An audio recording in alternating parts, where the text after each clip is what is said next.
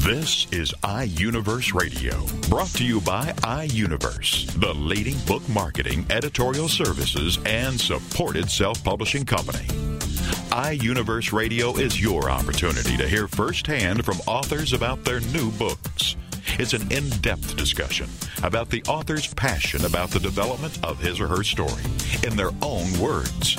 It's an inside look into the characters and the plot and how the story all came together.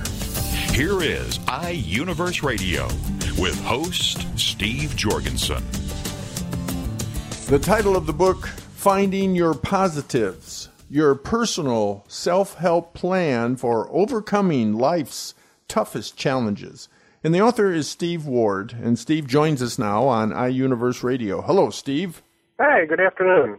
Great to have you with us. You've got a great message for us. You got a plan. So this is a self-help book, a guidebook. We'll get into the details in a moment, but let me read what you've written just to kind of set the stage for our discussion. You say this: finding your positives goes beyond positive thinking with a self-help guide to overcome life's toughest challenges. The plan consists of an introspective search to identify challenges, your positives, and how to use your positives, including worksheets to take action along with a plan to measure your progress to cope with life's challenges to the road of healing and recovery. That kind of says it all. It's very comprehensive and at the same time easy to read and easy to follow. And we'll talk about the 3-day window and these three exciting parts that go to finding your positive. But let's first find out about you, Steve. You've been down this road, this challenging road, even with cancer.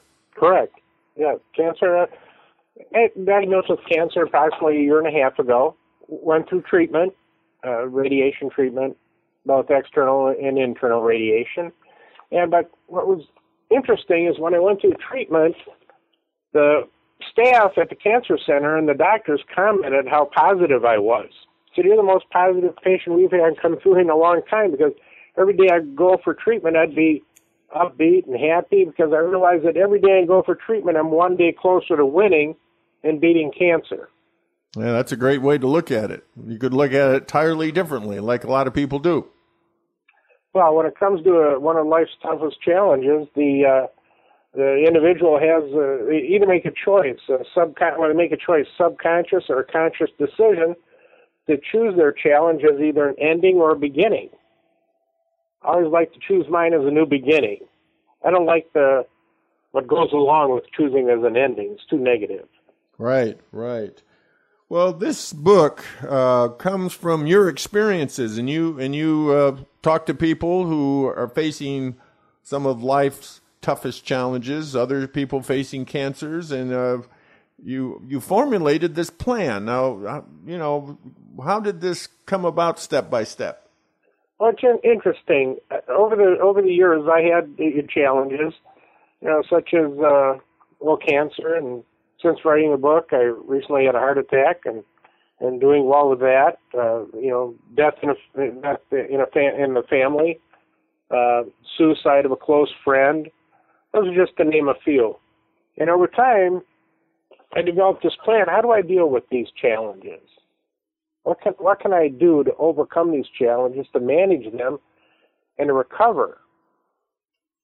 And I realized that decision of an ending or a beginning, I chose a beginning and realized that there needs to be a plan. I chose a beginning, now what do I do? And I talked to a lot of people over the years, and something kind of happened. People seem to confide in me and trust me and share their challenges with me. And so I'd give out little bits and pieces, and they'd come back to me later and say, well, Steve, thank you so much. You were a big help. So I realized, well, maybe I'm onto something here. And so I developed further and further, but then I realized that positive thinking wasn't enough. There needed to be more. And the most difficult step for people is, recognize that's a challenge, rather than just a nuisance, but a challenge. And then, where do I begin? So you needed that first step. And the first step to help them choose a beginning was find your positives. And once you find your positives and how they positively affect you, you can draw upon those to help you with, manage that challenge. Give us some examples of what our positives are. Well, your positives, for example, might be your family. It might be a grandchild. It might be music. A positive might be prayer. It might be art, drawing, painting. It might be a close friend, confiding in a close friend. It might even be just going out and grilling. Positives are very individual. But the thing is, once you find a positive, and to be a positive, it has to meet the criteria of how does it touch my heart? Does it touch my soul? And when it touches your heart and soul, you know you have a positive, something you can draw on, because it's your heart and soul that preserves, protects, and maintains your well-being. Well, there's a lot of books out there about positive thinking, positive attitude. What sets yours apart? Well, finding your positives goes beyond positive thinking, whereas positive thinking is two things, positive thinking or positive attitude. The thing common with those two themes is they do not require action. They're morally mere thought and really no accountability or measurability, whereas finding your positives gets you to write down your positives, why it's a positive, so now you understand why it's a positive, and you've already taken action to identify your positives. And then there's measurability and accountability in that there's a calendar in the book where you can take what I call your personal weather each day, and then you get a snapshot of your progress. And these are part of the worksheets in your book. That's correct. For example, taking your personal weather. If today was not too good, it was a bad day for you, highlight that day in black. That was a stormy day. That was a tough day. If the next day is, say, a little better, not a lot, but a little better, and it's like a cloudy day, color that day in a light gray. And then progressing up the line, for example, if you have a day that's better than those two, this is a pretty good day. I'm feeling better. I've used my positives. That's a green day. And then if you have a day even better than that, this day, man, there's some meaning and purpose to this day. I feel good. My challenge is, I'm not even thinking about it. That's a sunny day. That's a highlight that day yellow. And if you have the best day ever, just everything's going good, everything's good, that's a blue sky day. Highlight that day blue. And by those various colors, over time, you get this snapshot of how you're doing. And like the rule of 21, if you do something for 21 days, you create a habit. Well, it may take, the thing with your challenges, overcoming your challenges, there is no timetable because it's such an individual journey. You can't really set a timetable by individual. It's up to the individual and how much effort they put in and how serious they take finding your positives. And some challenges are so traumatic, so horrific, they may not be able to be overcome or require professional help. Explain the 3-day window method. The 3-day window method. That ties in with a quote that I did and that I came up with, and it's, live today to illuminate the dawn of tomorrow. And how that ties in with the 3-day window method, rather than look too far in the past or too far in the future, it helps people focus on the now. For example, if today is not a real good day for you, look back only to yesterday. What did you do yesterday that set the stage for today to not be such a good day? And keep in mind that or if today is a good day, what did you do yesterday that started this day off to be a good day and continue to be a good day? And also what you do today sets the stage for the beginning of tomorrow. Very good. So by using those and living within those 3 days, it becomes manageable. Now, why is thinking with your heart so important? It's interesting. I do some speaking engagements, and a lot of people think with your brain. The thing with the brain relies on the heart. And the heart does not rely on the brain because the heart beats autonomic or independently of the brain. The brain doesn't send signals to the heart to pump blood or nourishment to the rest of the body. Now, the brain relies on the heart to pump blood to the brain so the brain functions properly.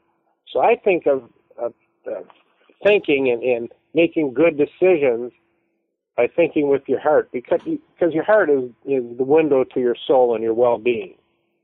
And if you think with your heart, you're more likely to make good decisions to address your well-being, to overcome the challenge, rather than the brain, with the brain, emotion can enter in, they can misfire, and that's where clouded thought and clouded decisions enter. What is the importance of inspiration? Well, inspiration is interesting. I mentioned that to people, do we have the responsibility to inspire other people? And they'll say, yes, and I say, no, we don't. It goes beyond that. Simply put, it's just the right thing to do. And the word inspire and inspiration can be overwhelming to some people. If you look in the dictionary, one of the meanings of inspiration or to inspire is to encourage. While we've all encouraged people throughout our life, be it our children, our parents, a friend, if you're a coach, players, we know how to encourage people. So if we break inspiration down to encouragement, it's much easier to understand and is not overwhelming.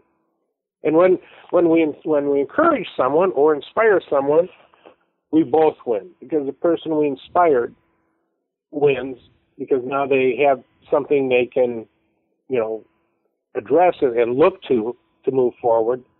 And we win if we know it or not. We might not even know it because they might not tell us that we inspired them. But we win because simply we just did the right thing. We shared our story, we shared some thought, we shared some encouragement. And why is giving thanks so important? Giving thanks is extremely important. Too many times you don't appreciate all that we have. And to recognize what you have and how beautiful things are. A good exercise is to, on a summer day, lay out in the grass on your back. Look at the trees, how beautiful they are. Listen to the wind rustling through the trees and the leaves rustling. Look at the clouds. Look at the sky. Look at the flowers nearby. Maybe a squirrel, maybe a bird, maybe bees. But appreciate all those and appreciate all that you have. Appreciate family. Appreciate friends. Just appreciate one another, because it's magnificent what we all have. Well, this book is very different. Obviously, has a lot more than just talking about positive thinking, positive attitude. And you say that there needed to be a way to address all the emotions surrounding a life challenge. And it's easy to understand, a few simple steps, and also a method to track one's progress, the way you measure this. So an invaluable book for someone who's trying to turn their life around. Steve, why don't you give us some closing thoughts? Well, it's interesting. Like we said, there's a lot of books out there in positive thinking, positive attitude, but there's also books that address, self-help books that address just stress, anxiety, guilt, whatever it might be, just specific emotions. Well, Finding Your Positives, can address all those emotions, and usually you don't just have one emotion, you have, multiple emotions at one time. And to help manage those, Finding Your Positives is a plan that, given the effort and you open your heart, can be a road to success to beat, manage, and overcome your life's toughest challenges.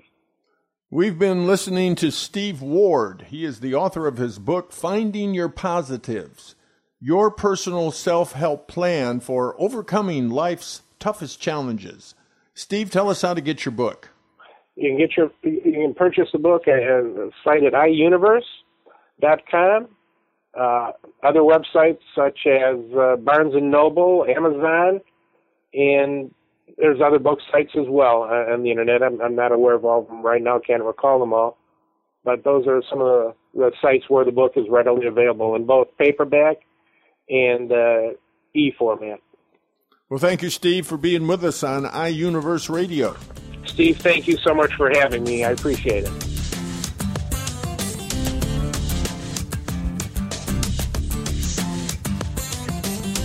You're listening to iUniverse Radio. We'll be back right after these messages. Hi everybody, this is Pete Dix of Beatles and Beyond. Why don't we all come together and hear some of the tracks off the latest Beatles release on this radio station.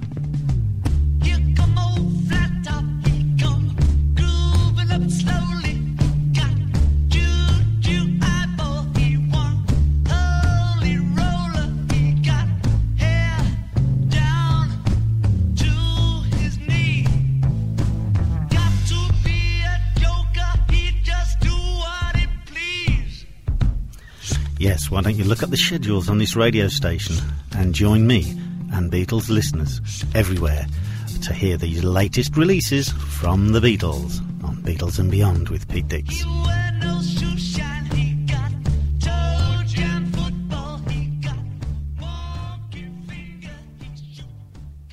Evermore, people have the means to live, but no meaning to live for. These are the words of Dr. Viktor Frankl, the inspiration for the movie Victor and I. That's VIKTOR and I, movie.com. And Talk Sense Radio, The Meaning Connection, with host Mary Simaluka and frequent contributor Alexander Vesley. Friday afternoons at 3, 2 Central on TogiNet.com.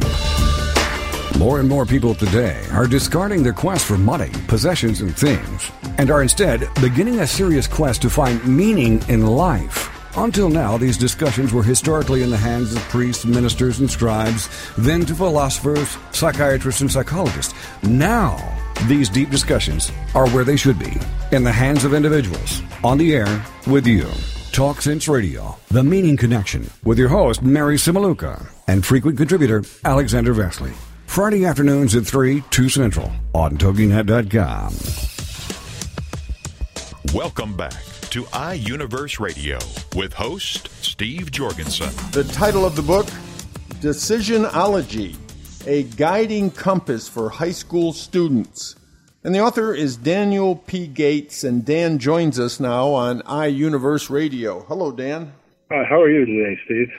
Well, very good. I want to read just a short paragraph about your book, just so everyone understands what we're talking about, and then we'll get into a little bit about you and then why you decided to do this. You say this: to my knowledge, this book is totally unique. It is written expressly for high school students, and it deals with the type of decisions high school students are faced with on a daily basis. There is no other book, to my knowledge, that exclusively addresses decision types being faced by high school students. So this guiding compass, as you call it, raises these kinds of questions and helps students think through their decisions.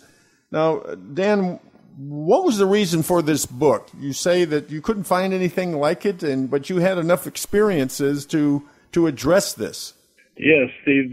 Essentially, when I was in college, I had I won't say it was unique, but it seemed unique to me. I had the experience of working 4 part-time jobs, which included working for an attorney, a sociology professor, a zoology professor, and the owner of a car dealership.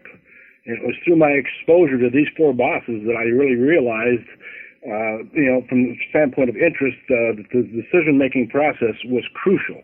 And they all had their own unique styles in terms of how they made decisions. And I found that was a critical aspect of succeeding in today's world. And from my standpoint, from there I realized, once I got into the business world, I owned an insurance brokerage. I realized that, a lot of the decisions which I was actually seeing on a daily basis by many of my policyholders, by their young, many times their young children, were critically changing their lives. And I realized that if they had just made a better decision, their life would be completely different. So I basically knew by my mid-30s, Steve, that writing a book for high school students about decisions was something that I definitely wanted to do, but even at that time, I didn't feel that I had enough exposure to real-life situations. So it was about 30 years later that I felt pretty confident that I'd be able to write a book, Decisionology, obviously the title that I chose, which would do justice to exactly what we're talking about here, writing a book on decisions for high school students. And to my knowledge, there is no other book like it. Now, the primary market is more than just the high school student. Yes, the primary market would be, from my standpoint, twofold, possibly three, but the parents as well, because the parents can use it as an interactive tool to communicate and create a dialogue with their children, and also educators. So we've got a large market out there, people that I feel, we can make a difference. What do you think is the main thing you want the readers to learn from your book? Okay, from the standpoint of the main thing that I think the reader should take away from the book is that it's absolutely essential that they create an awareness and a lasting impression in their minds that the quality of the decisions that they're making play a huge part in determining, whether or not they enjoy a bright future. They absolutely never, ever, ever should forget that the consequences are the results of the decisions that they make, and that good decisions translate into positive end results most of the time. Now, you call Decisionology very readable. They'll really identify with many of the decision examples that you have in the book. But you have some decision-making tools, such as Smart Students Decision Tool. Why don't you talk about some of those tools that you have in the book? Okay, I'd be glad to. Smart Students Decision Tool, kind of a mouthful there, basically is, if you've ever heard of the old Ben Franklin close, it's a sales tool, but essentially it's a way of determining yay or nay in a given situation. And it's nothing other, it's very simplistic, but it's very, very effective. You literally take a piece of paper, draw a line across the top, and then key it, a line down the middle, and on the left side or the right side, usually the left side, you're going to write reasons for making that decision. And on the opposite side, you're going to write down the reasons against making that decision. And when all is said and done, quite often the side of the T, which you've created there, the diagram, with the most reasons on it is going to be where you make your decision. But there are some obvious exceptions because sometimes a given reason for making a decision carries a lot more weight than others. But that's one example. The Smart Students Decision Tool I've used my entire life. When I'm faced with something, it helps me visualize what that decision is like. And quite often, it gets making that decision, it gets muddled with all the other variables, and you can't really sometimes create the focus that you want. And this really helps you hone in your focus. And then there's the decision recess. Yes, decision recess, I feel, is probably one of the most important tools that I shared in the book. And essentially, Steve, it boils down to when you get into an emotionally charged situation where your emotions are effectively taking over and making the decision for you, if you can, it's critical if you can possibly, gain enough control, self-control, if you will, to step back from that decision at that moment. Take a half hour, take a day, take whatever the time frame is based upon the severity of the decision you're facing, and make sure that when you come back to that decision, you are calm to whatever degree you can be and collected, and you're not making a decision which is going to possibly wreck your life, the lives of others, strictly based upon emotions. We know that the crimes in this country, in most countries, I would assume throughout the world, are often created during a time of extreme passion. And the emotions, many times these young people are encountering, if they just realize that, if you can control that enough so that you can actually step back and review the situation and review your options, you're going to make a much better decision and hopefully a life-changing decision in the positive. What's the final decision checklist? Final decision checklist, Steve, is there are 17 different items on the final decision checklist, which are things that, when you're going to make a decision, for example, have you considered safety? Okay. Is this a legal decision? Is this a decision that you're going to regret afterward, have remorse? Is this a decision that that should have discussed with somebody, who has more knowledge or ability in that given area? Is this a decision that you should have possibly passed on to somebody else because you weren't confident to make the decision? Just a really exceptional list of, that the students can avail themselves of that is going to give them the opportunity to look at that decision before it's made and possibly make a better decision. And then there's the domino decision. Yes, the domino decision is, for example, a very easy example to share with you is buying an older car. Quite often the high school students, they want that car, and many times it's going to be an older car because they have an extremely limited budget and they may have been saving for years. But they have to realize that buying an older vehicle is just the start. That initial decision is just the start of possibly a cascading number of decisions, ranging from the safety issues, the brakes, having to have the car tuned up, having to put tires on it. In other words, the initial decision is like a domino that sets off a cascade of maybe 4, 5, 6, 10 different decisions, which many times can be very costly and more than you bargained for. And I can see the value of keeping this decision diary. Yes, the decision diary is a wonderful, wonderful way of essentially having the students, be able to view what they're doing with their decisions after the fact, and also as a kind of a roadmap into their future. For example, each time they make a decision, hopefully probably the more important decisions are going to go in the diary, but just a simple spiral notebook would be, effective. And write down the decision at the time, write down your reasons for making the decision, and after the fact, write down the consequences. And a year later, 6 months later, whatever, if you kept this diary religiously, so to speak, you're going to have a real good picture of what you're doing right, maybe where you could have changed, maybe where you've had some challenges, and what you could do to rectify that. And then there's the real bottom line chapter, do-overs are rarely an option.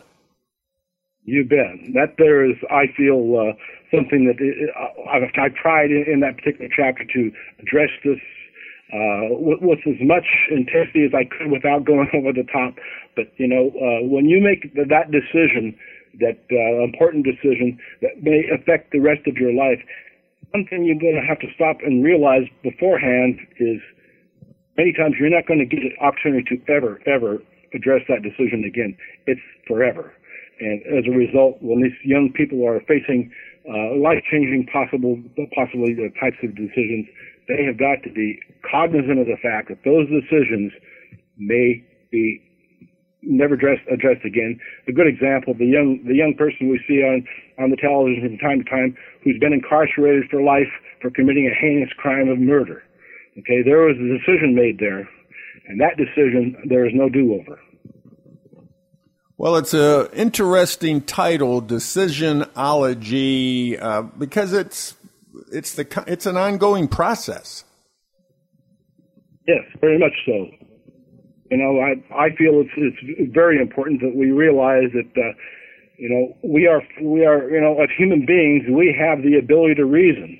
We have the ability to make decisions, but we're not taught necessarily the ability to make decisions. In any given course throughout all of our education. From my perspective, this is something that's going to give the young people a step up, if you will, and have them use this as maybe just nothing other than a supplemental way of addressing the decisions that they face, obviously from day one, but, by the time they get to high school, Steve, they're in a position where mom and dad are no longer making that decision for them often. Mom and dad used to, prior to that, maybe high school, they were creating option A or option B. Which do you want? Now, when they're in high school, option A and option B, maybe option C, are things that the high school students have to address and make the decision themselves many times. And there's tools in this book that will help them. What was the most challenging part of writing your book?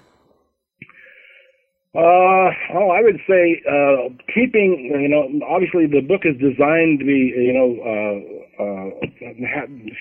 it carries an awful lot of decisions, examples of decisions, if you will, and making sure that the decision examples that I chose were relevant to today's high school community.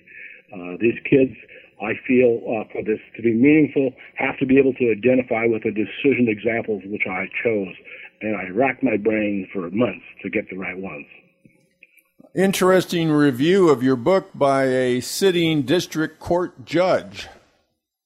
Yes, that was, from my standpoint, a critical part of, getting somebody who was, if you will, a expert in the field of decisions, who would be able to take the book, look at it from the standpoint of, what he felt was, the world of decision, because he encounters them on a daily basis, and give me his unbiased review. I did not in any fashion prior to giving him the manuscript tell him A or B in terms of which way I wanted him to approach it. I just wanted him to review it, and he wrote the foreword for it. He was very impressed. His words was he was very, very impressed, and the actual review that he gave us, which from my standpoint, I think pretty much says it all. He said that, and I'm quoting now from the foreword. He says, Dan Gates' book, Decisionology, should be mandatory reading for both parents and children. It emphasizes the consequences of decisions, and more important, it prepares students and parents for the decisions that are certainly coming and have to be met. And that's from the Honorable Ed McLean, sitting district court judge in Missoula, Montana. Any closing thoughts, Dan?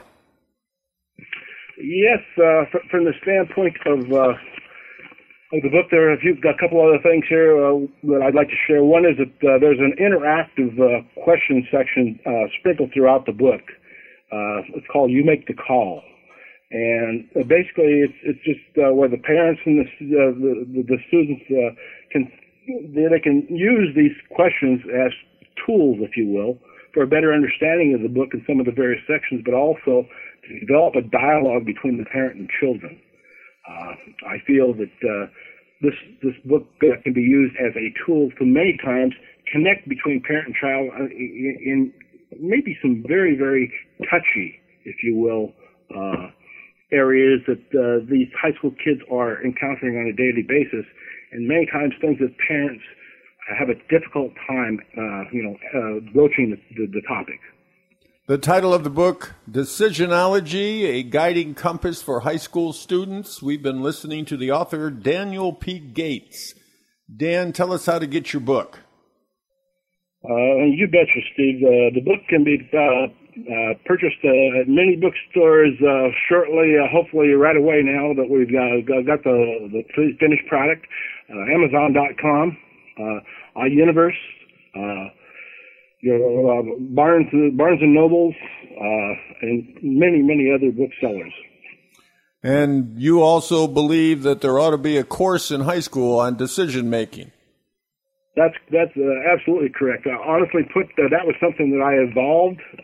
I didn't realize until I had spent the time, the several months that it took me to write and edit the book, that when all was said and done, the things that I shared in the book and that I ultimately created for the book, honestly, there's nothing in our schools that addresses this in the format that I presented it. And I believe that there should be a course or discussion groups or something which is literally going to take into consideration the fact that these young people are facing decisions every single day, and why not give them a head start, or at least a leg up. Dan, thanks for being with us on iUniverse Radio. You bet, Steve. It's been my pleasure, and I wish you the best.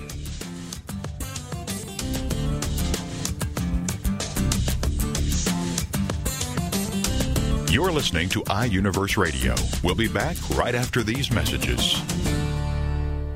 Show me the money! Okay, we will. We're going to teach you how to tell your money where to go. It's Intelligent Investing with Pam Otten on TogiNet. Learn how to be a savvy investor from someone who has your best interest at heart. Pam Otten is a financial advisor who loves to help successful business owners and entrepreneurs understand the mysteries of the investment world, and she's not afraid to share that knowledge. Pam is an unashamed Christian and qualified kingdom advisor, which means she's trained and committed to integrating biblical principles into her financial advice. Pam believes investing isn't rocket science. This is the financial advisor who's in your corner and truly understands and cares about you and helping you achieve your goals. Securities and advisory services are offered through LPL Financial, member FINRA SIPC. It's Intelligent Investing with Pam Otten on TogiNet. Connect with Juliana and connect with what lies beneath. Friday afternoons at 4, 3 Central on TogiNet.com. Juliana is a marriage, family, and child therapist who wants people to connect. Connect with what lies beneath, those truths and answers. And through her counseling practice, she has helped others find their personal power and fulfill their dreams. And she wants to do the same for you. Here on Connect with Juliana. Through intimate discussions, intriguing subject matters, and the expertise of her guests. For more on the show and Juliana, check out her webpage, connectwithjulianainmedia.com. Juliana will cover it all. Nothing is off limits. She wants to know what matters to you. Make the connection. Tune into TogiNet to connect with Juliana to find out the facts that could be hidden beneath the surface. Connect with Juliana on TogiNet to make a quality connection in your life. Friday afternoons at 4, 3 Central on TogiNet.com.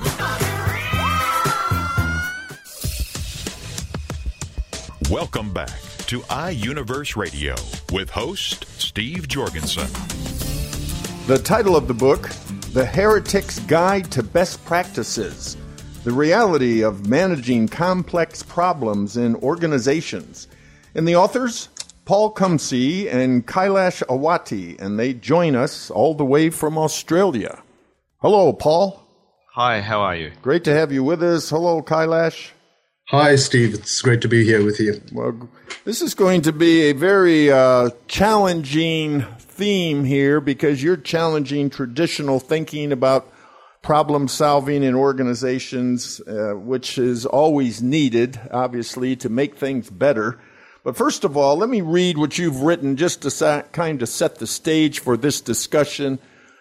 This is what you've written. This is a book designed to shatter preconceived ideas about problem solving in organizations, while at the same time teaches how to do it much better. It will make you laugh, likely challenge notions you hold dear, and definitely teach you something new. It will also provide brilliant ammo when dealing with a command and control project manager. I'm sure it will.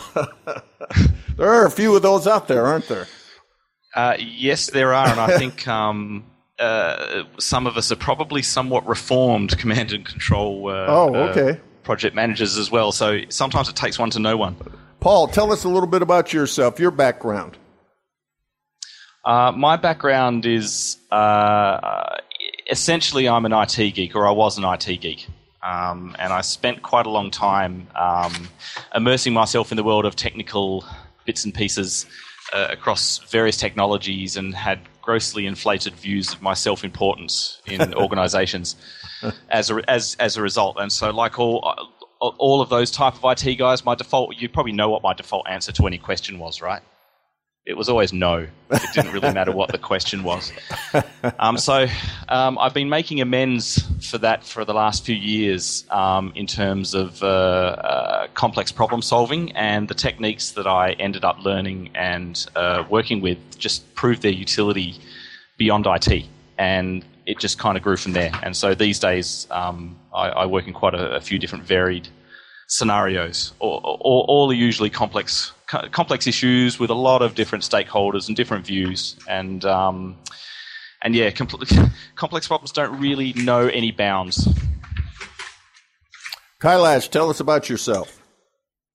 Yeah, well, I actually have a bit of an academic background. I spent way too many years in academia, doing too many degrees and, doing research that not too many people would read.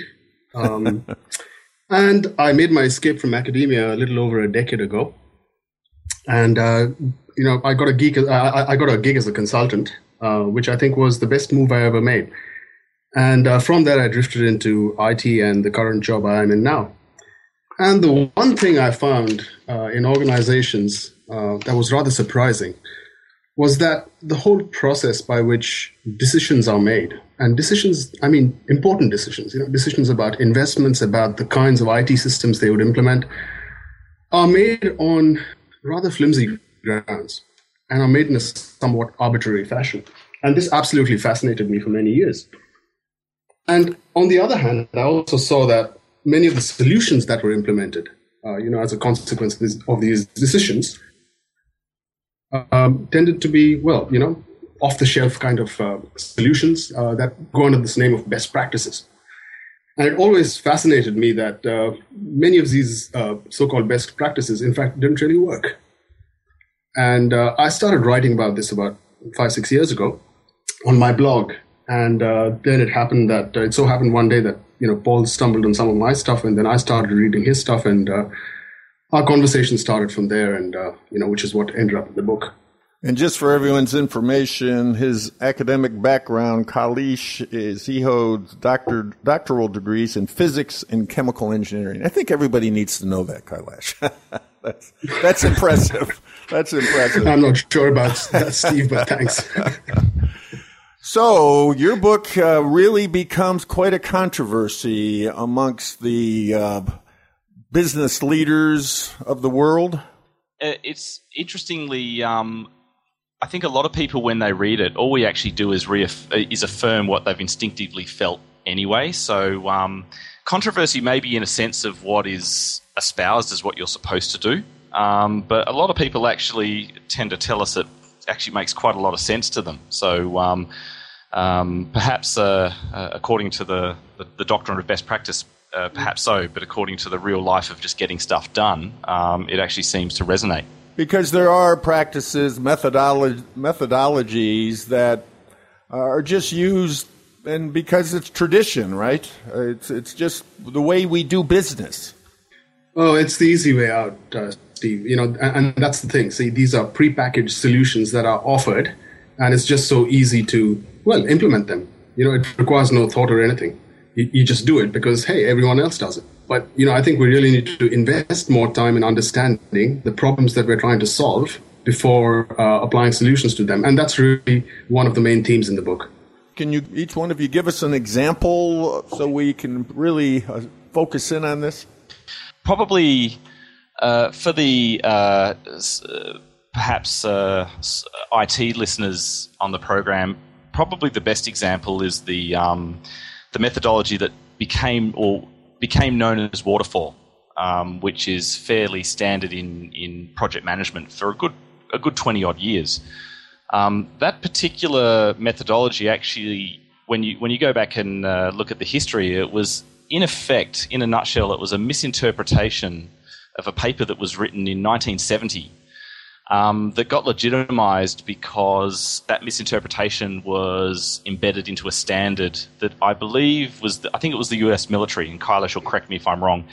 In turn, what then happened was a few years later, the British were looking for a standard for doing project management, particularly for software projects.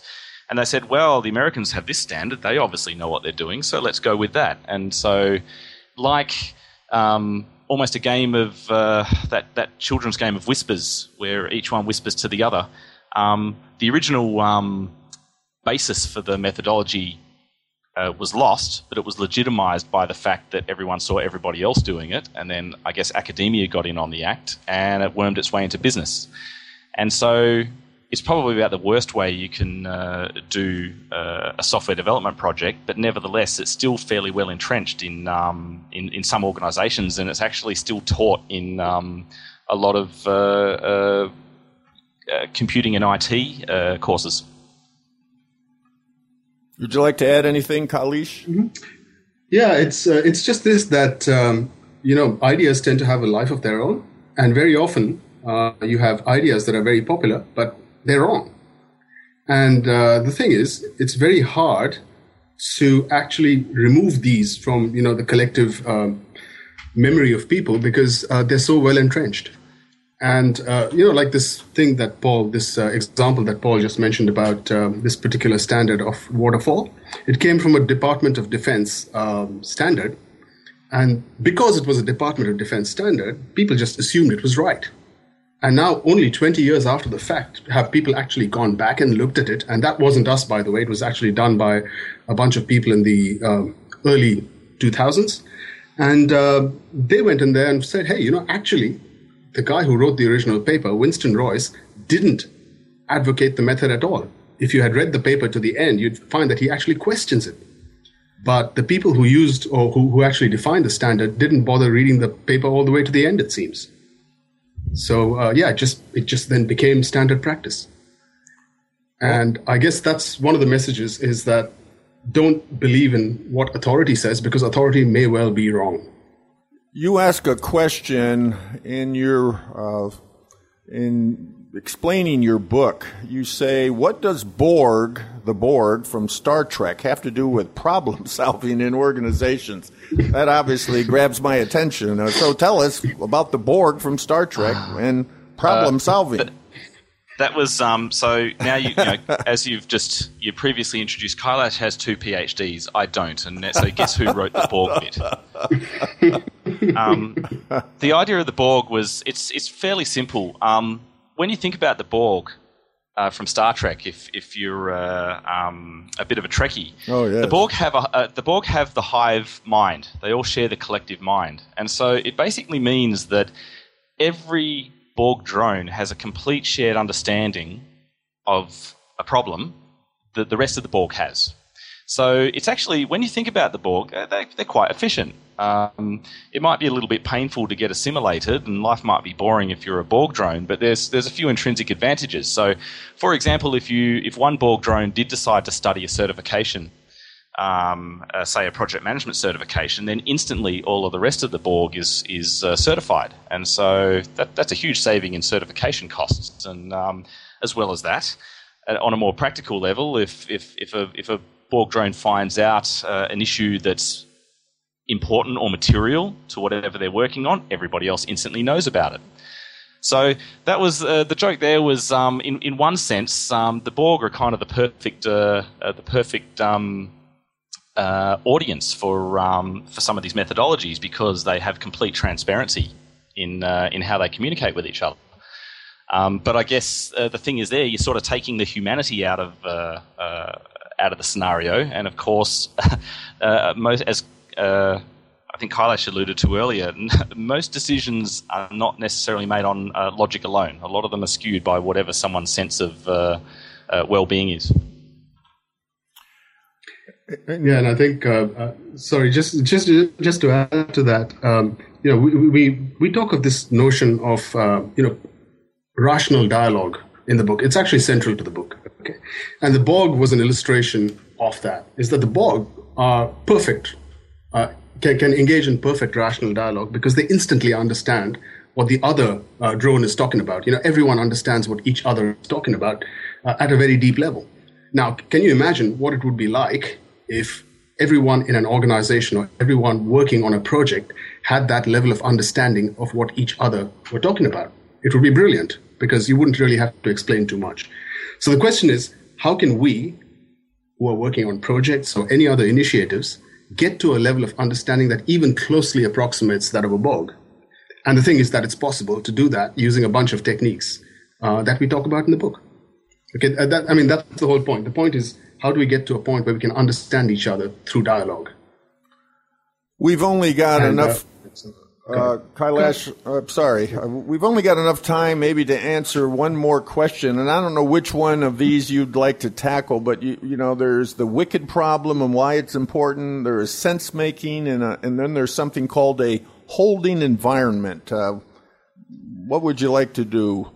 I think probably the holding environment is not a bad place to start. Okay.